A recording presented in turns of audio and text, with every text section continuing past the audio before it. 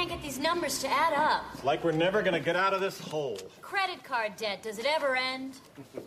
Maybe I can help. We sure could use it. We've tried debt consolidation companies. We've even taken out loans to help make payments. Well, you're not the only ones. Did you know millions of Americans live with debt they cannot control? That's why I developed this unique new program for managing your debt. It's called Don't Buy Stuff You Cannot Afford. Oh, let me see that. If you don't have any money, you should not buy anything. Sounds interesting. Sounds confusing. I don't know, honey. This makes a lot of sense. There's a whole section here on how to buy expensive things using money you save. Give me that. And where would you get this saved money? I tell you where and how in Chapter 3. Okay, but what if I want something but I don't have any money? You don't buy it. Well, let's say I don't have enough money to buy something. Should I buy it anyway? No. Now I'm really confused. It's a little confusing at first. Well, what if you have the money? Can you buy something? Yes. Now take the money away. Same story? Nope. You shouldn't buy stuff when you don't have the money. I think I got it. I buy something I want and then hope that I can pay for it, right? No. You make sure you have money, then you buy it. Oh, then you buy it. But shouldn't you buy it before you have the money? No. Why not? It's in the book. It's only 1 page long. The advice is priceless and the book is free. Wow, I like the sound of that. Yeah, we can put it on our credit card. So get out of debt now. Write for your free copy of Don't Buy Stuff You Cannot Afford. And if you order now, you'll also receive Seriously, If You Don't Have the Money, Don't Buy It, along with a 12-month subscription to Stop Buying Stuff magazine. So order today. Well, we are in our 4th week of a series that we're calling Unmasked. And in case you haven't figured it out yet, we're going to talk a little bit about money today. Anybody want to talk about money? You're like, I got to go get some coffee. All right. We're going to talk about money, and to kind of get you going, trying to help you understand the angle we're coming at today. So I was thinking back to when I was in grade school, long time ago, before they invented the wheel. And I was thinking about how over the years, my wardrobe has changed, and I'm hoping this will help you a little bit. So when I was in grade school, my mom and dad were just kind of scraping by, and so when it came to buying clothes, and maybe some of you can identify with this. So for instance, my shoes we would always go to Kenny's Shoes. I don't know if any of you went to Kenny's Shoes. Yeah, okay, Kimberly. All right, Kim. So Kenny's Shoes, and then shirts and stuff was always Hang 10. Now, Hang 10 was super cool when I was a kid, and it had like the Hang 10 logo, and I did live in Southern California. Now, I noticed like Hang 10, they have it again, but it doesn't have the logo, so I don't know what the point is. And then jeans, pants were the tough one. So I don't know if you can relate to this. So I used to, because we were barely getting by, my parents my jeans were called Tough Skins. Anyone wear Tough Skins? Anyone abused as a child with Tough Skins? Because I still have scratches on my legs from wearing Tough Skins. So they're like Sears equivalent of Levi's, but not really.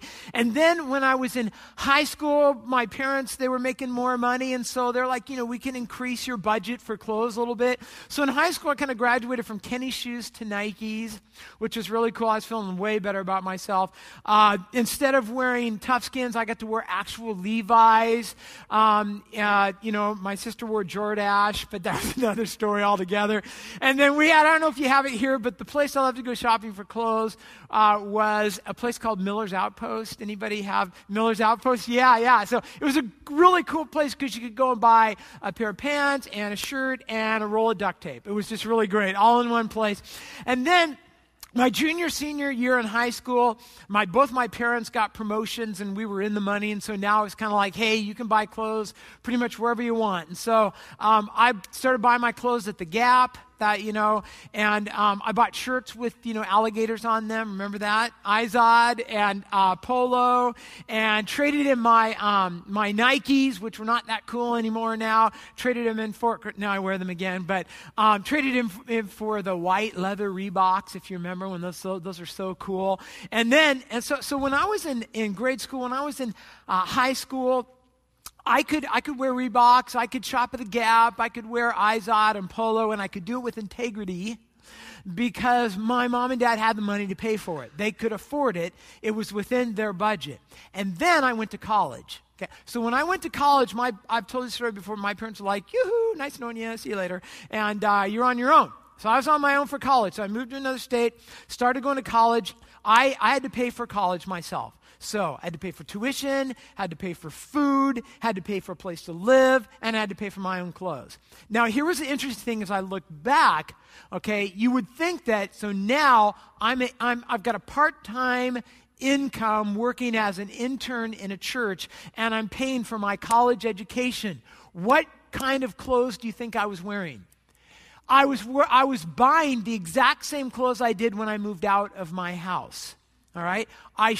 Looking back, I'm like, I should have been shopping at Goodwill for everything that I wore because that would have matched my income. Actually, it would have been a little generous to shop at Goodwill, but that's what I was doing. Now, why was I buying clothes that, quite frankly, I could not afford? All right? Well, I was a guy in college. That's why. And, when you're a guy in college, quite frankly, I didn't want to wear the clothes I could afford, so I put on a mask because I was trying to impress people, right? I was a single guy in college. Who do you think I was trying to impress? So I'm trying to impress people. I'm trying to professors and the people where I worked and went to church with and all that. So I'm financially faking it. I'm wearing a mask now. I'm buying things that I cannot afford.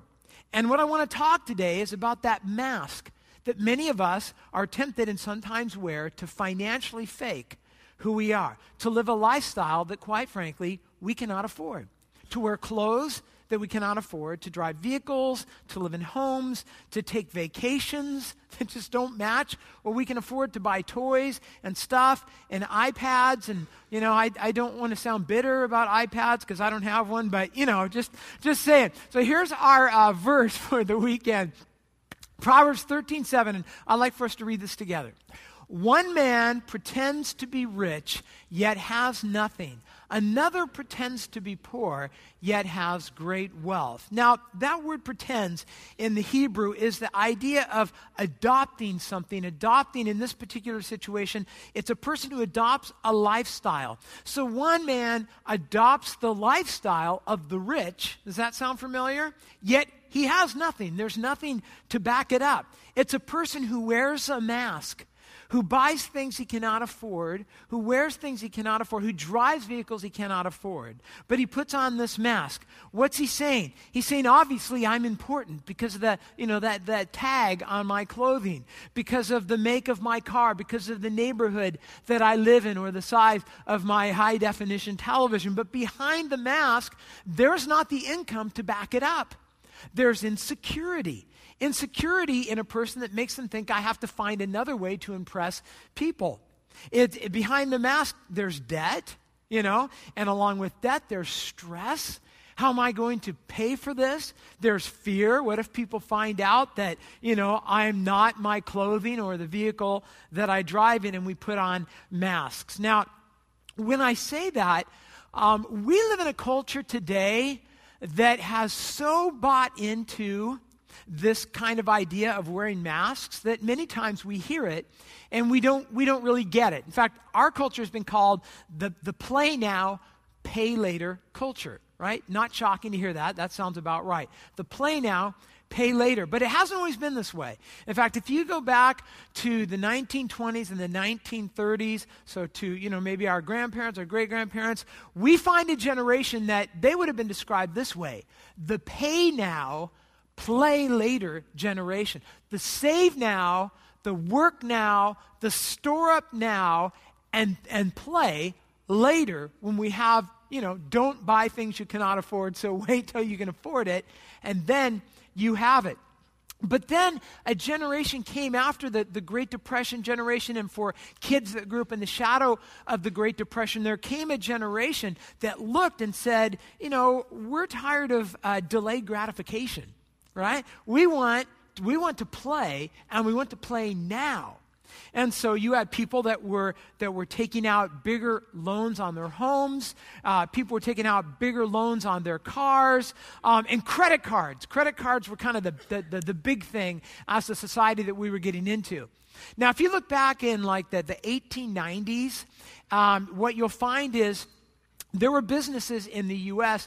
that began to issue credit cards. And these credit cards that came out in the 1890s and in the early 1900s, they were just little pieces of cardboard with a name and a number on it. And they would be issued sometimes maybe by a gas station or issued by a corner market. And the reason they gave out these credit cards was because it made it easier. They weren't doing it to make money off interest. They were doing it to gain customer loyalty. So they might give a credit card to people who lived in the area, and hopefully you would come and buy your merchandise from that place. And then at the end of the month, you would come in and you would pay your bill, and you'd pay the entire bill. You'd pay it in full.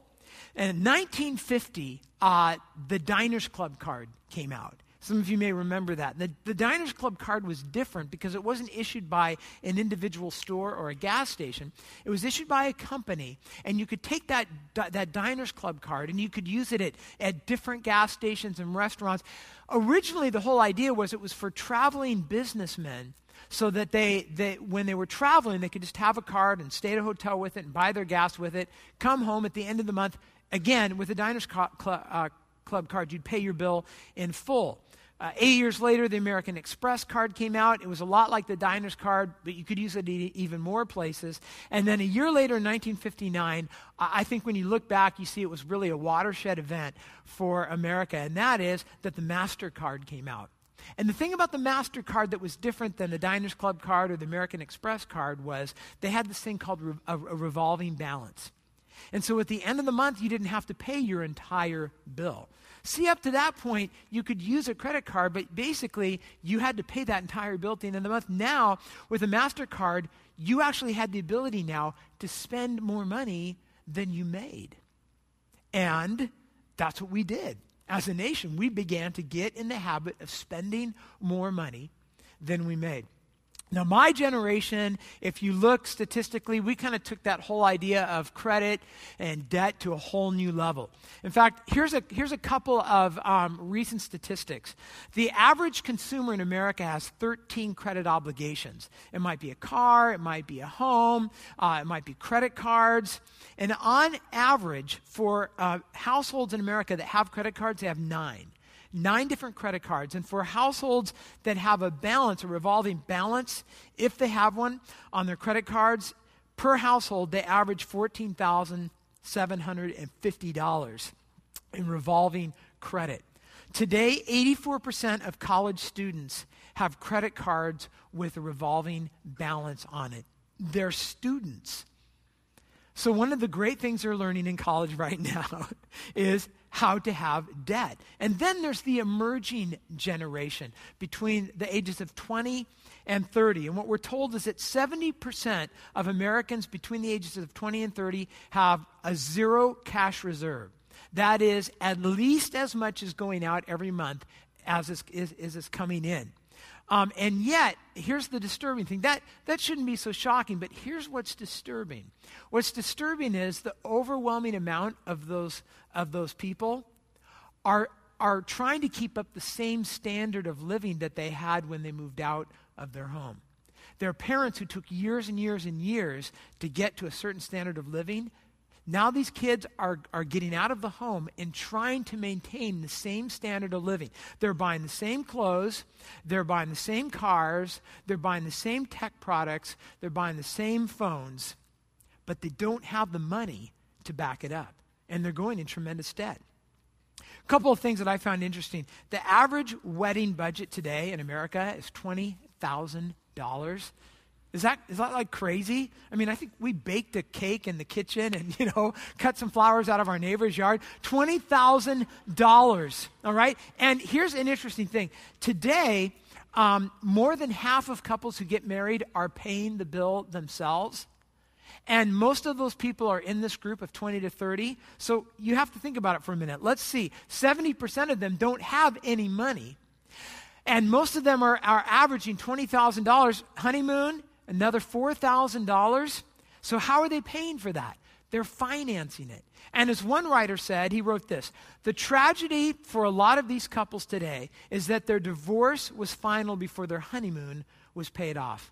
And we know that the number one factor in divorce today in America is financial problems. So the question becomes, why do we do that? Why do we buy things we can't afford? Why do we put on weddings that we can't afford and go on honeymoons that we can't afford? Why?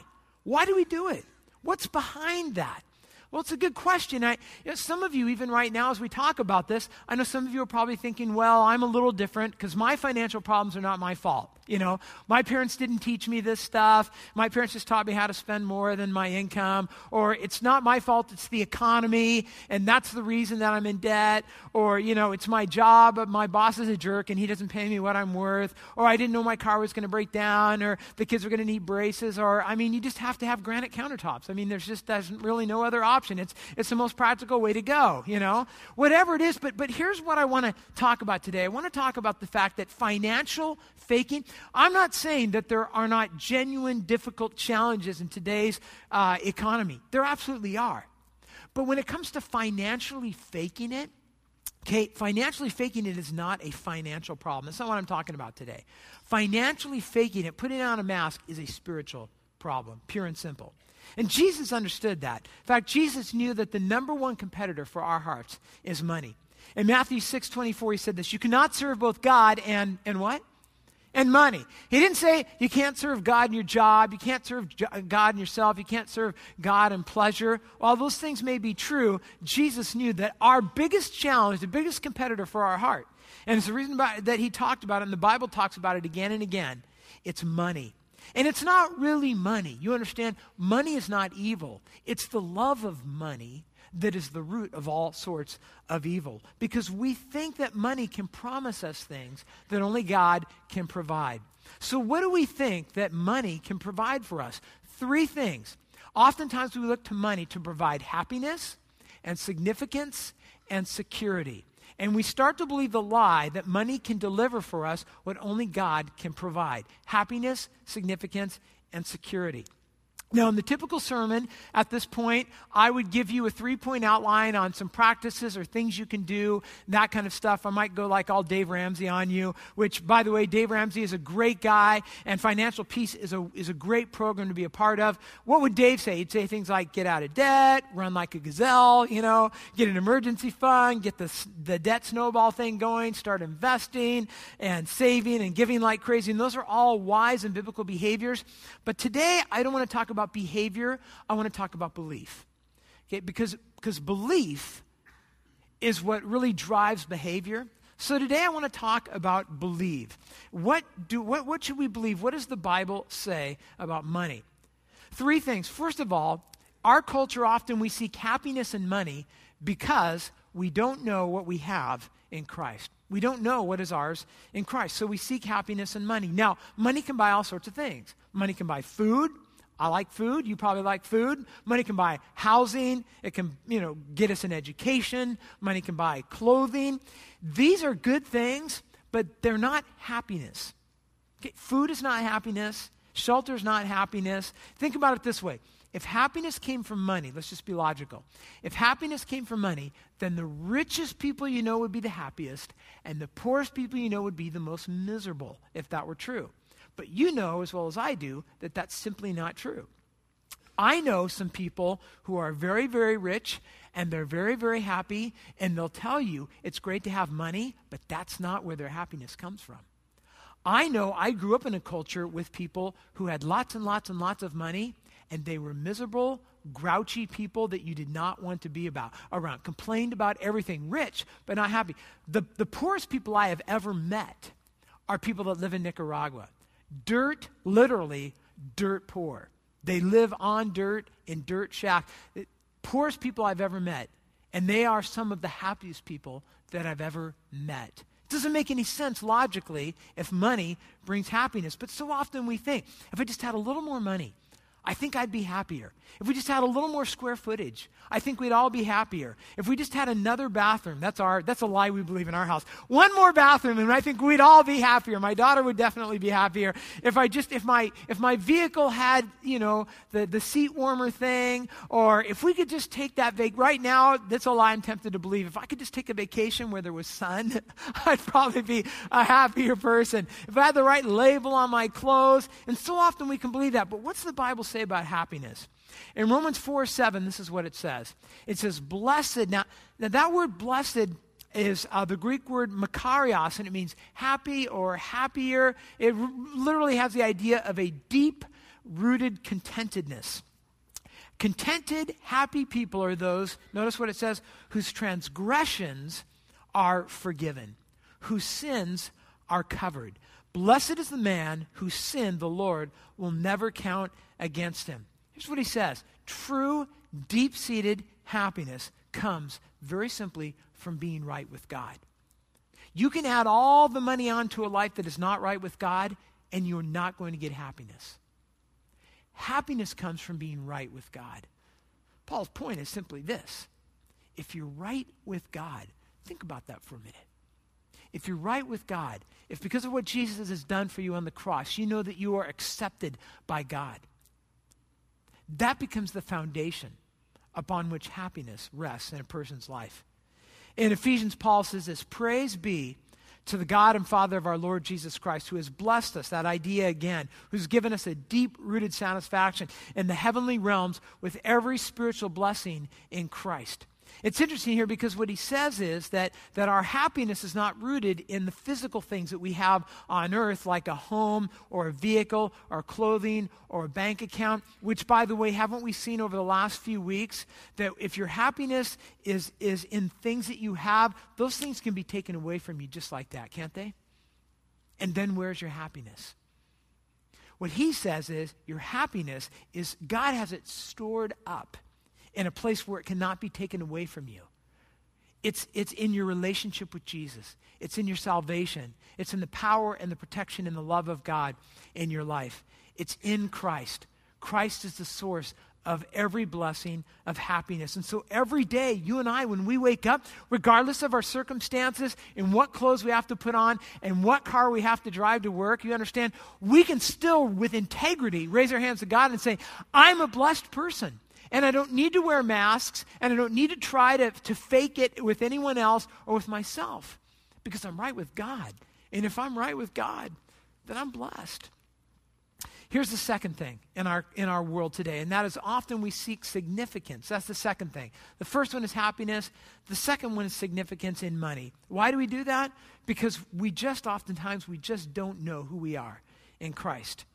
Now, let me ask you this question. And I asked it in the other two services, and nobody's really answered me, okay? It's not a trick question, all right? Is your significance determined by how much money you have in the bank? All right, thank you. Yes. Everybody's like, I don't know. I'm not sure, okay? No, it's not. Now, okay, see, here's the thing. Intellectually, you know that. You know that the amount of wealth that you have on this earth that doesn't determine your significance as a person. We know that intellectually, but emotionally, okay, so maybe this is just me. Maybe I'm just preaching to myself, but imagine for a minute that you're cruising down E Street, even though you should probably try to avoid it at all costs right now. But imagine that you're cruising down E Street and you're driving what I like to refer to as the Uncle Buck mobile. Anyone ever see Uncle Buck, right? So the old station wagon, and you're driving down the road and you get to the stoplight, and when you get there, the car backfires and smoke comes out and it's rusting, the paint's literally falling off, and somebody pulls up next to you in whatever your dream vehicle is, and they kind of look down at you. Do you feel any different about yourself than, let's say, you switch roles? You're in it. Would you feel a little bit better about yourself and you're looking down on that person? See, intellectually, we know that what we drive doesn't make us a better person, but, just sometimes, like I was thinking back when I graduated from college in Phoenix, in the fall, I was going to move up here to the Northwest to go to seminary. But in the summer, I lived with my mom and dad, who lived just outside of the Bay Area in San Francisco. I was working at a church in Oakland that summer, so I stayed with my parents in the summer. And I was driving an 11-year-old rust bucket Buick Regal. It was, the great thing is it had a trunk like the size of my house, which was really great. And my mom liked it. So sometimes in the morning I'd be having breakfast before I go to work. And my mom would say, would it be possible for us to trade cars today? Because she wanted to go golfing and take a couple of her friends, and she needed room in the trunk. And then her car was just a 2-seater.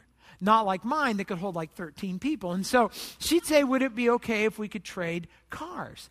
And her car was a Mercedes convertible sports car. And I'd be like, I don't know. Give me the keys. I'd take the keys out. Now, when my mom would leave, now, when I got in the car to go to work, do you think I put the top down? Oh, yeah, because I'm that shallow.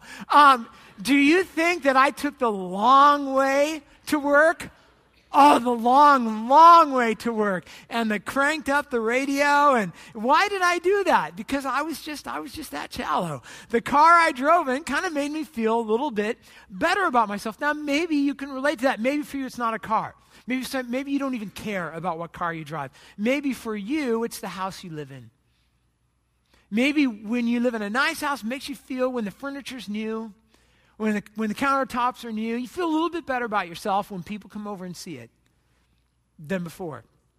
I don't know what it is for you, your house, your clothes, whatever it is. What does the Bible tell us about this struggle? And we all face it, I think. In Romans, it tells us this. And this is a great passage. For his Holy Spirit, speaking of God, his Holy Spirit speaks to us deep in our hearts. And what does it speak to us? What does it tell us? It tells us that we are God's what? We are God's children. It just gets better here. And since we are God's children, we will share in his treasures.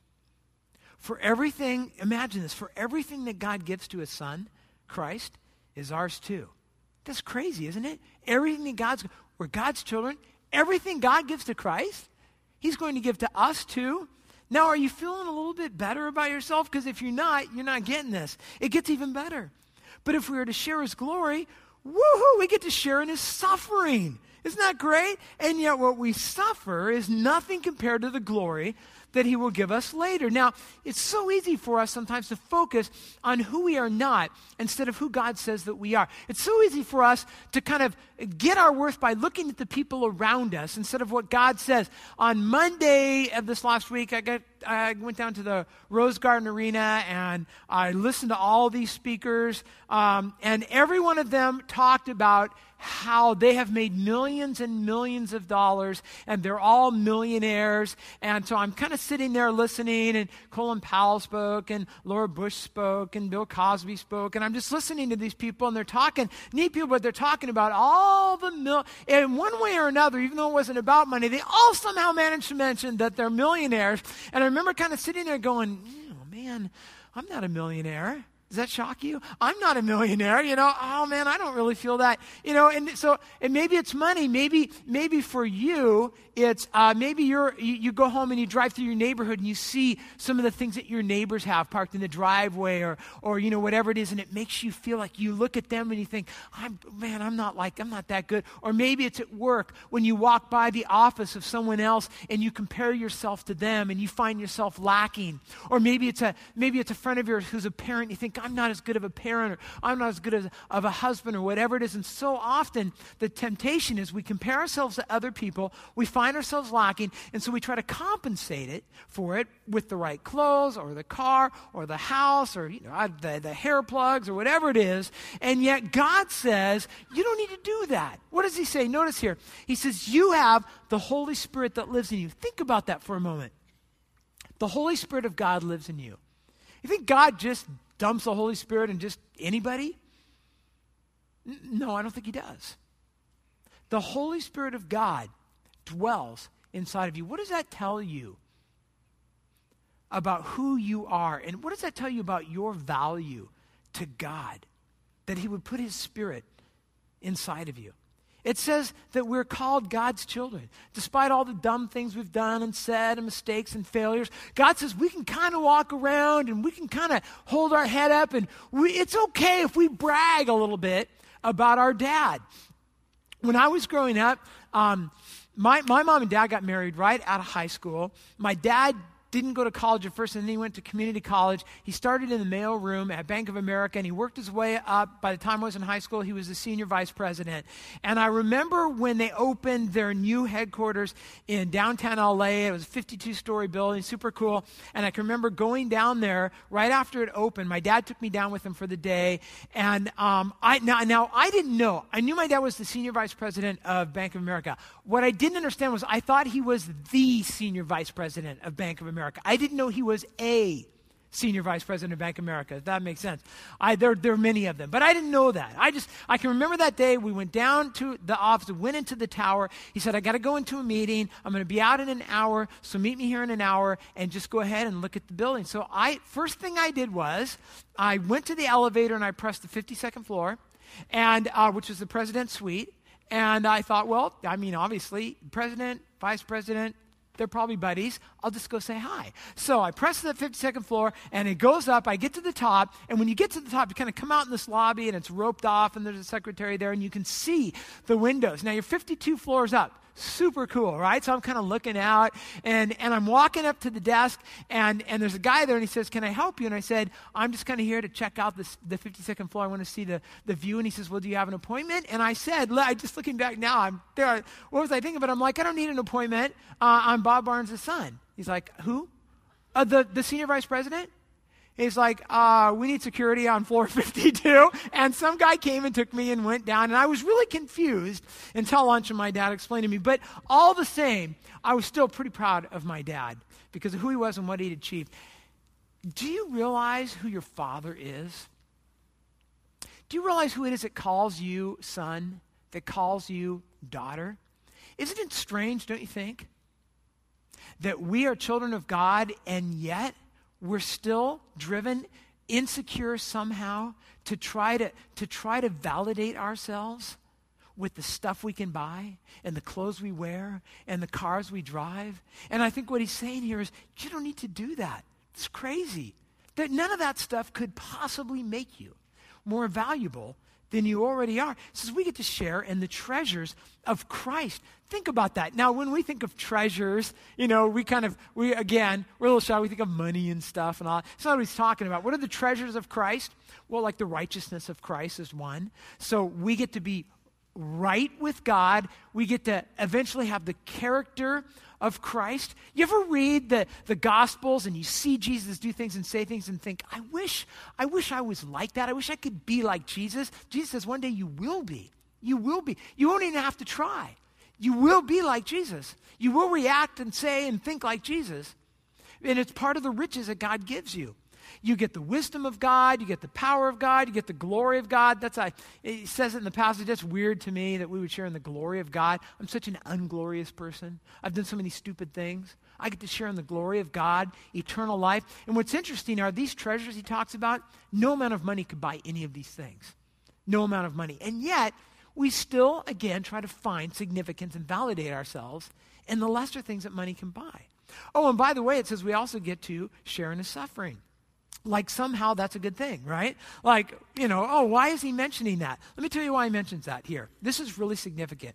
Part of what he's saying is, here's one of the ways that you know that you are an extremely valuable person, because you get to share in the sufferings of Christ. See, when Jesus came down here, he came down here for a reason. He didn't come down here and hang out by the pool until he was 33 and then go to the cross.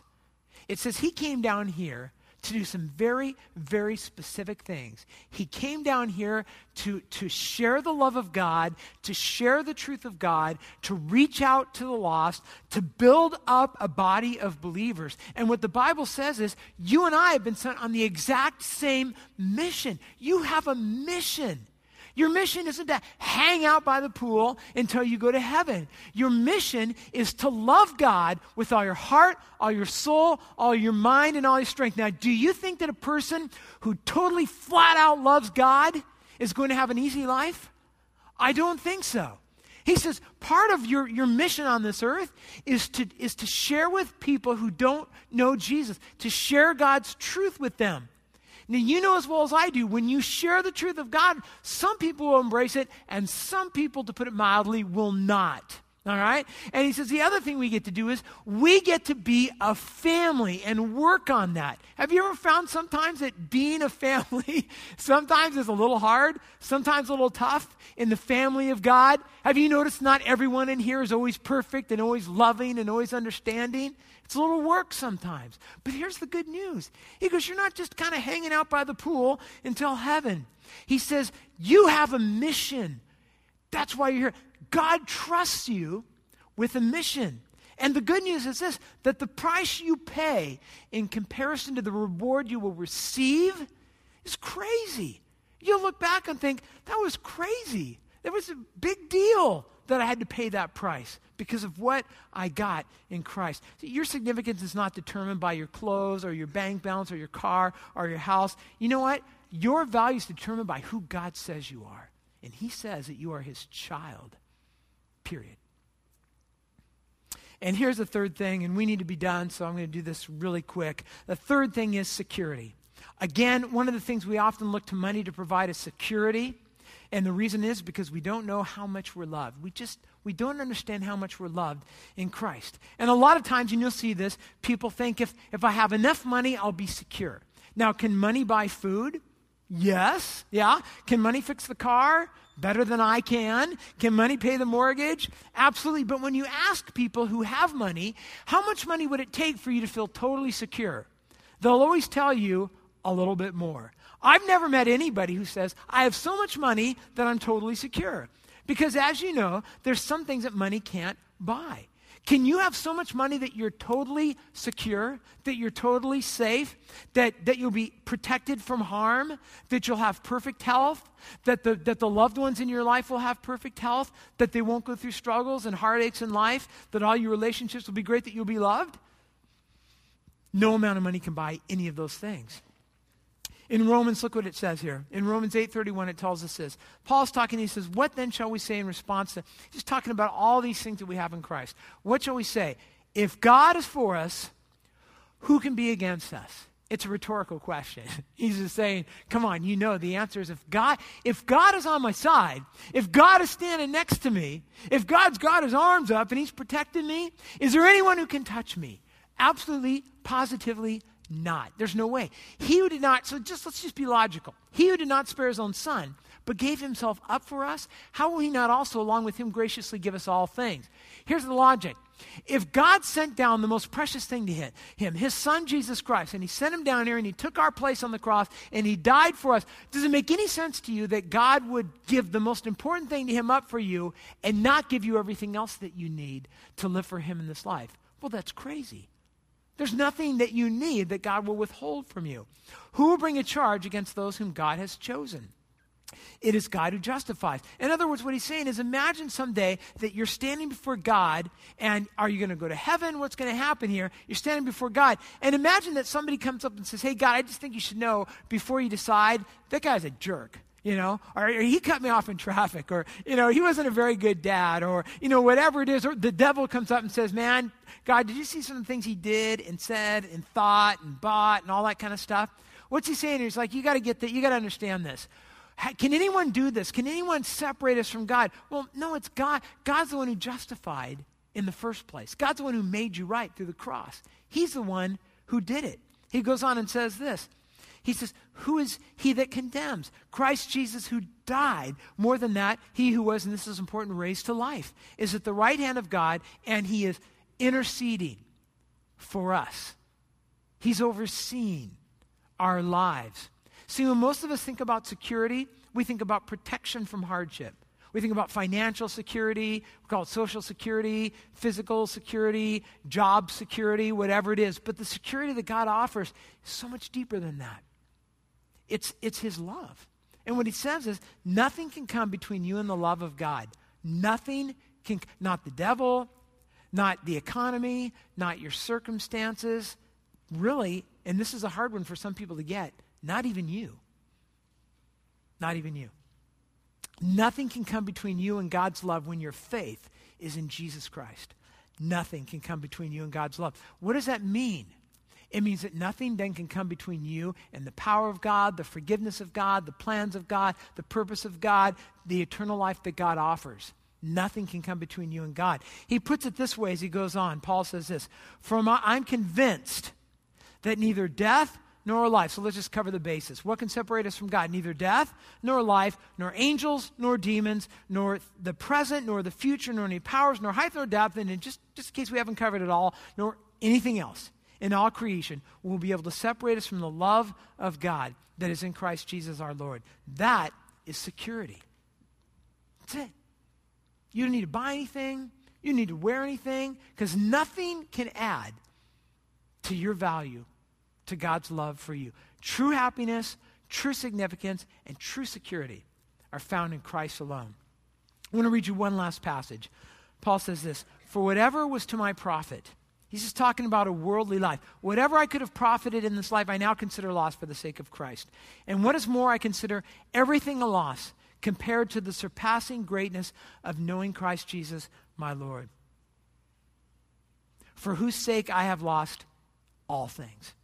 And I consider them all rubbish that I may gain Christ. And I read that for you because the average attitude in the church today is almost the exact opposite of what Paul says here.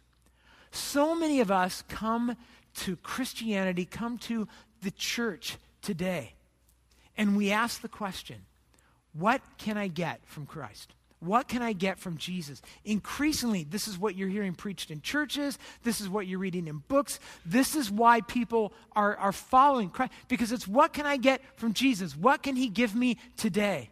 And Paul says very clearly, man, if that's the question you're asking, you're missing it. You're just absolutely missing the point. The question is not what can I get from Jesus? The point is what I get is Jesus. That's Paul's point. Paul's like, everything else I could get, the granite countertops, the iPad, the car, the job, whatever it is, all that stuff, it's rubbish. It's nothing when I compare it to Jesus Christ. Because Jesus is my happiness. Jesus is my security. Jesus is my significance. I'm not what I own. You are not what you wear. You are not what you drive. You are not the house that you live in. You are a child of God. You are in Jesus Christ. Let's pray.